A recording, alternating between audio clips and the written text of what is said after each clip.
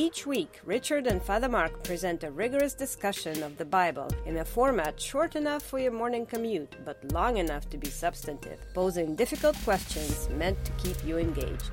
Over 24,000 episodes are downloaded each month at no charge. Please consider marking your level of support with a one-time donation or by pledging a small amount per episode. To learn more, please visit patreon.com/Bible. That's patreon.com/Bible. Thank you. Hi, this is Father Mark Boulos with the Bible as Literature podcast. After spending the better part of 12 chapters putting the church's household in order, in chapter 13 of 1 Corinthians, St. Paul crowns the power structure he established with something more excellent and of greater importance than any household station or duty, the act of love. For Scripture, how we treat others is not just a litmus test. It is the only test of our knowledge of the commandments of God.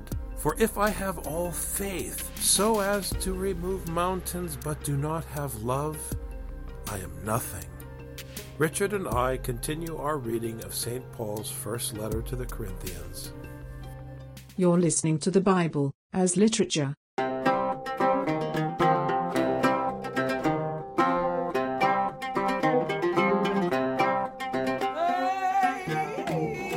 Hi, this is Father Mark Boulos. And this is Dr. Richard Benton. And you are listening to episode 116 of the Bible as Literature podcast. We have reached chapter 13 of 1 Corinthians, and for the last 12 chapters, Paul has been leading us through calisthenics about how to conduct yourself so that you are in a frame of mind and you are behaving in such a way that your actions do not cause division, but instead produce the love of neighbor.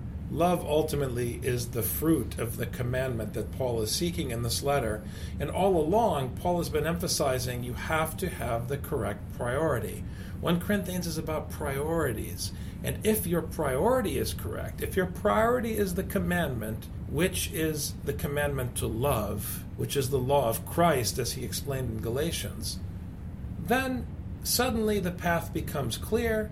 And as the Lord promises in the Psalms, he can protect your footsteps because you're walking the path according to the commandment. And so much of this book has been looking at alternatives to unity of the community and then breaking those down. So-called wisdom, so-called knowledge, community recognition, so many different pursuits that people undertake. And he's been breaking them down one by one as ultimately destructive to the community. And this is something that we really need to take seriously. If we are not pursuing unity of the community, unity of our households, unity of our friendships, unity at work, unity within our country and within our communities, if we are not looking for unity, what are we looking for? And Paul will break it down and show that it's simply selfishness. And the way that Paul breaks it down doesn't allow for Minnesota nice. Unity does not mean being conflict or risk averse. It means complete engagement with the other person and everything that's going on. Which means accepting conflict and accepting adversity and submitting to it. It's different than just wanting everyone to get along and not wanting problems. Wanting everyone to get along and not wanting problems is what produces tyranny in the third world, because you have one society that just wants to get along and everyone be quiet and be happy, and they're willing to do anything to achieve that. That's not the end that Paul is fighting for. That's why it's not just unity, but love. Wanting everyone to get along is comfort for me. It's ultimately selfish. This is why Paul is fantastic. Anything that is not true unity of the community, he will break down. Because when I say, I want everyone to get along, well, what happens if there's a problem? Maybe they should stop fighting. If they have a fight, let them fight. Who am I to say that they need to stop fighting? This is the problem. I am more willing to say they are supposed to stop fighting because it's for my comfort ultimately. Why do I want everyone to speak English around me? Because that way I can understand them. Why do I want everyone to change the way they do their job? Because I want it easier for me. Whenever I say they should, it's ultimately for my own comfort. What's so interesting about Paul's methodology here as the pedagogos, which is one of the many roles he assumes in the letter. He is showing you that all you need is love. I hate to say it, but the Beatles were correct. All you need is love. Where the Beatles were incorrect is they thought of love as something you can just feel and have. And Paul is saying, no, love is something you do. And it may require that the pedagogos crack the whip to get you to do it until the action of love becomes muscle memory. Scripture is about producing muscle memory so that at some point you become an automaton who is always in the mode of loving, irrespective of feelings. When you say, I love someone or I don't love them, if your reference is how you feel, it can't be love. No, when we say the reference point is love, oh, here is Christ crucified. Now, what were you saying about love again? This is what it means to love. Love is being willing to completely submit your will. This is why it's the opposite of everyone getting along.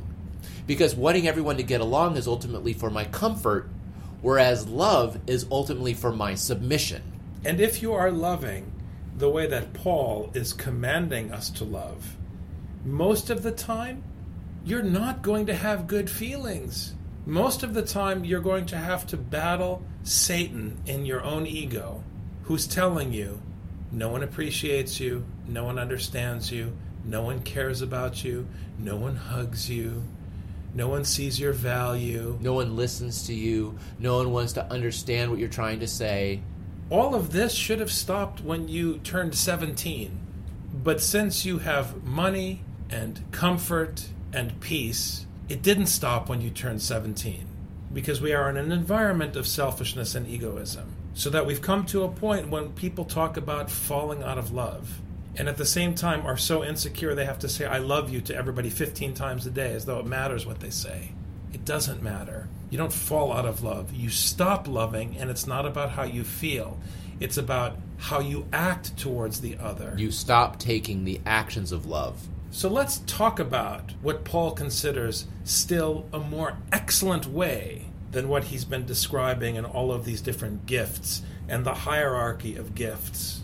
If I speak with the tongues of men and of angels and do not have love, I have become a noisy gong or a clanging cymbal. And here he's saying, whether I speak like an apostle, the divine word, or whether I just talk like the average human being with cheap eloquence, which is how the patrician speaks in the Sympatine, it's just noise if I'm not doing the commandment of God. Unpleasant noise. If I have the gift of prophecy and know all mysteries and all knowledge, and this is a dig against the elite in the church who read all of the books and the articles and who are theologically sophisticated and, according to Paul, full of baloney. And if I have all faith so as to remove mountains, but have not love, I am nothing. And this is Ecclesiastes 101. You are passing away. The only thing that counts is the commandment and the judgment of God. And Paul is explaining the Torah, that the commandment and the judgment of God is the care of the neighbor and fellowship with the neighbor. That's the only thing that makes you worth something, because it connects you to the one who does not die, who is everlasting. And there's an irony, too, that he uses here, which, as we've said many times before, Paul is completely trying to reconstruct and deconstruct your understanding of power. If I have all mysteries and knowledge and have faith to remove mountains, but do not have love, I am nothing. Which is exactly the opposite of how human beings think. Because when he talks about love, he is referring to a complete subjugation of the ego, of the self, of the person. So now you're nothing. But only if you love to the point of being nothing do you have a chance of being something. But all the things that would impress people around you, like being able to speak eloquently, being able to profess all sorts of mysteries and knowledge, the things that would make somebody something in the community, those are the things that make you nothing unless you make yourself nothing. Why is this? Because it's the Word that is something. The one who carries the Word is nothing. We have these ancient texts printed in clay, the Cyrus cylinder, for example, that have these messages about Cyrus the king. Who is the guy that delivered that to him? We have no idea who the guy was who delivered it. We never will know who delivered it, because it's only the Word perpetuated in clay that made it to today. Now, that's Word in clay. These are words that are even more eternal. That cylinder, if ISIS gets a hold of it, is destroyed. But this is a word that continues on forever. And if I give all my possessions to feed the poor, and if I surrender my body to be burned, but do not have love, it profits me nothing. Again, this is Ecclesiastes. You can do all these things under the sun, but at the end of the day, without the Lord's judgment, without the Lord's wisdom, it's empty. And the Lord's wisdom for humanity, as we've said many times, is to fill the vacuum of the human condition with the commandment to love. If Superman wants to use all of his power and his strength and his special abilities to defeat the enemy, even if he dies, when he uses his super strength, it's an exercise of his ego. What is Superman if during the film he says there's this giant monster who's smashing the city? That monster is actually a person. I am responsible to love that monster. And so therefore, I'm going to go face him and let him kill me in the hope that he will turn from his wickedness and live. Guaranteed $0 profit at the box office if that were the Marvel narrative. Love is patient. Love is kind and is not jealous. Love, O Corinthians, does not brag and is not arrogant.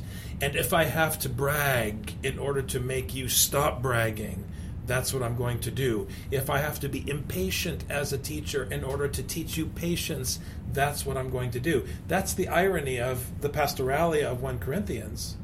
He's going to teach you how to be patient with the monotony of scolding.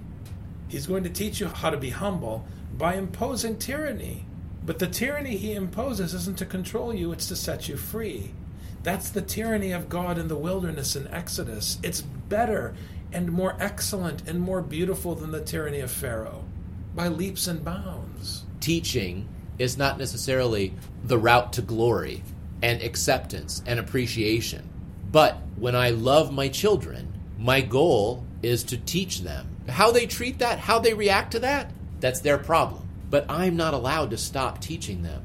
This is the patience and this is the kindness that I have to continue in if I'm going to teach my children. You can be kind to your children by yelling at them and being stern with them. This is the wisdom that's missing from our culture today. Paul is saying we have to be kind if we're loving and patient. But what does that mean? You have to be functional in your thinking. Sometimes kindness comes in the form of the staff, and sometimes brutality and cruelty comes masked as kindness. In Minnesota, where we care so much about liberal values and making sure that everyone is nice to each other and that sort of thing, we have the biggest achievement gap in the United States. Where is our niceness getting us? Is it really getting us to love? Maybe, maybe not. Love does not act unbecomingly. It does not seek its own, whether it's seeking something for the ego or for the tribe or the clan or the nation. Love is not provoked. People can do anything to you. If you are under the control of God, you don't react in response to what people do to you. You only react according to the commandment, because sometimes you have to be provoked. Again, I want people to understand what's going on here with wisdom. You should never yell at your children when you're actually angry. You should decide when it's appropriate to yell and yell when you're not angry. This is such an important point. If you are not a play actor, you are not a teacher or a parent. If you don't know how to fake it in order to teach, you don't know how to teach. Because it's not about your emotions. Right. It's not about you letting off steam. When my kids treat me disrespectfully, I need to teach them about respect. But I'm not allowed to blow off steam because I feel provoked and disrespected. Love does not take into account a wrong suffered.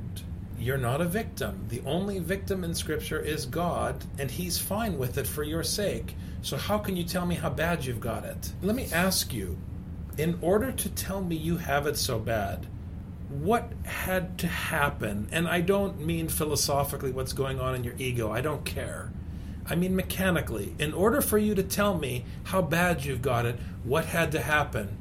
I'll tell you. You had to draw breath because you had to push wind against your voice box and move your lips to make the sound that my brain interprets as you think you're having a hard time, which means you're not dead. So your complaint is non-functional for me because you're still breathing. That's Scripture. Put down the burger and then tell me how bad you've got it. You know, and with so much suffering in the world, you'd think that people would hear Paul. Instead, I have to endure Facebook posts trying to convince me that the Crusades were actually good. This is how people respond to other people's suffering, by justifying the brutality of the Middle Ages, because they want their tribe and their clan and their group to be elevated at the expense of fellowship with the other, beginning with the Muslim. This is the wisdom and the knowledge that Paul has to completely deflate. Love does not rejoice in unrighteousness, but rejoices with the truth. And the truth, as I've said many times, is your neighbor's thirst. Not your thirst, the way they present it in the cola commercials, but your neighbor's thirst. Father Mark, if it's true that I am nothing, and that I can't claim to be right, and that I can't achieve anything, and that everything comes from God, what's the point in me doing anything? This is the ego responding to the gospel because you want a justification to be a part of your church. And my response to that is, when you're thirsty, what do? Well, I drink water. When you're hungry, what do? Well, I eat. Why? Because I'm hungry. Okay, so you don't need a reason to eat except your impulse. All Scripture is telling you is that you have to transfer that impulse to your neighbor. You don't need a giant, elaborate, philosophical justification for why you need to eat. Why do you need a bloody theology to show you that you need to make sure your neighbor eats? This is knowledge and wisdom without love. What is it supposed to matter for me? We were talking about love a minute ago. Now we're just talking about you. This is the difference. You stop talking about love. You stop talking about submission to your neighbor. You stop talking about service to the other. As soon as we stop talking about that, now we're the noisy gong. Love bears all things, trusts all things, hopes all things, endures all things. Love never fails. If you follow the commandment to love, you might end up hanging on a stick outside the gates of Jerusalem, but you will not fail because it is the commandment and the promise of God that love is the fruit of the Spirit that brings life where there is death, and brings light where there is darkness, and brings hope where there is despair, and fills emptiness with God's compassion for His people. Love cannot fail. You may fail, but love will not fail. And that makes your failure a martyria. That is the heart and soul of the content of the gospel. I think it's significant you use the word martyria because now that I'm thinking about it in this context, a martyria is a witness. It's proclaiming the truth of something else. Your death is nothing in itself. It's just another living thing passing away. You know, we step on how many ants as we walk across the grass and are killing things all the time. Things die. But only if it's a testimony to something else, which is the truth of love, then does it have some kind of meaning. Only then does it endure. But if there are gifts of prophecy, they will be done away.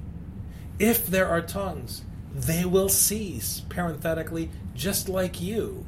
If there is knowledge, it will be done away. You are temporary. Your knowledge is temporary. Your actions are temporary. The commandment unto life is everlasting. For we know in part and we prophesy in part. Man has eternity in his heart, the preacher tells us in Ecclesiastes, but he cannot grasp it. But when the perfect comes, the partial will be done away. So you better be joined to the perfect and not put your hope in the partial. And the partial, we know now what the partial is. It's prophecy without love. It's tongues without love. It's charity without love. We know what the partial is. Every counter-argument you've given, Father, all the counter-arguments that Paul has given so far, it's those who want to figure out how things work, but they neglect their own self-abasement. They neglect the poor whom they're supposed to be serving. They neglect the deflation of their own ego. And then it becomes meaningless. Why? Because it's partial, because it's missing the very element that gives it life. The subtext here is that human beings are incapable of love, and that it is only the divine commandment that can produce love, because human beings are selfish. And if you are only motivated by your heart, which is how modern people talk about love, if you're only motivated by what comes from within you, then you are consigned to being partial, because the love that Scripture demands is inhuman. On this point, I disagree with the humanists, but I accept that their argument is coherent. They reject Scripture because they believe in the human being. I reject humanism because I do not believe in the human being. And Scripture is teaching you not to trust in the human being, but to trust in the divine commandment, which does not die, which is why Jesus says in the Gospel of John, as we'll hear during Holy Week, and this is the commandment of God, eternal life. When I was a child, I used to speak like a child, think like a child, reason like a child, meaning if you're still telling me how you feel about your girlfriend and whether you fell into love or out of love, or how you feel when she does this or doesn't do this, you're still a teenager. I mean, come on, grow up. As my father, may he rest in peace, used to say, in the third world, you are an adult by the age of 16 because you have no choice. You can't dawdle until you're 35, as we do in the West. When I became a man, I did away with childish things. He's saying, now, let's talk business. It's not about you. It's about your duty to the household. It's beautiful.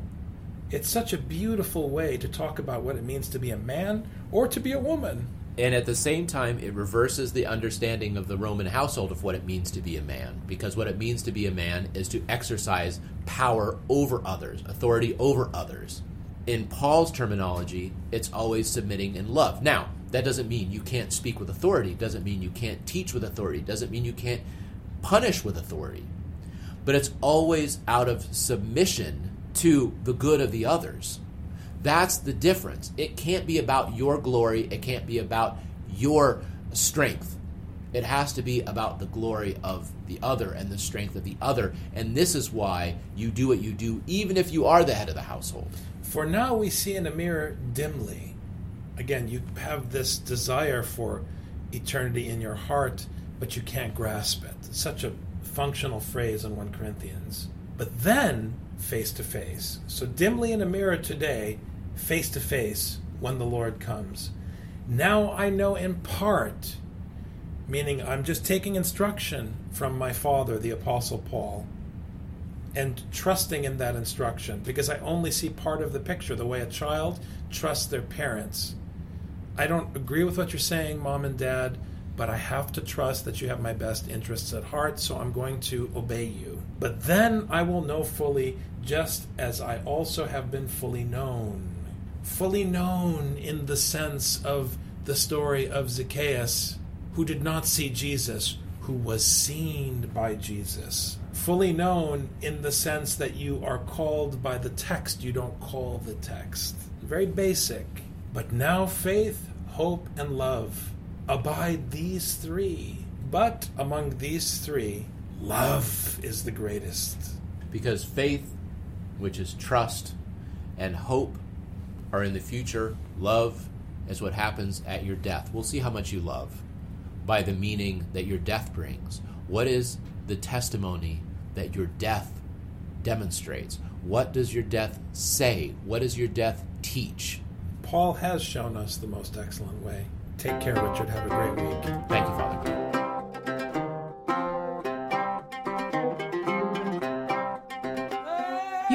heard the Bible as literature.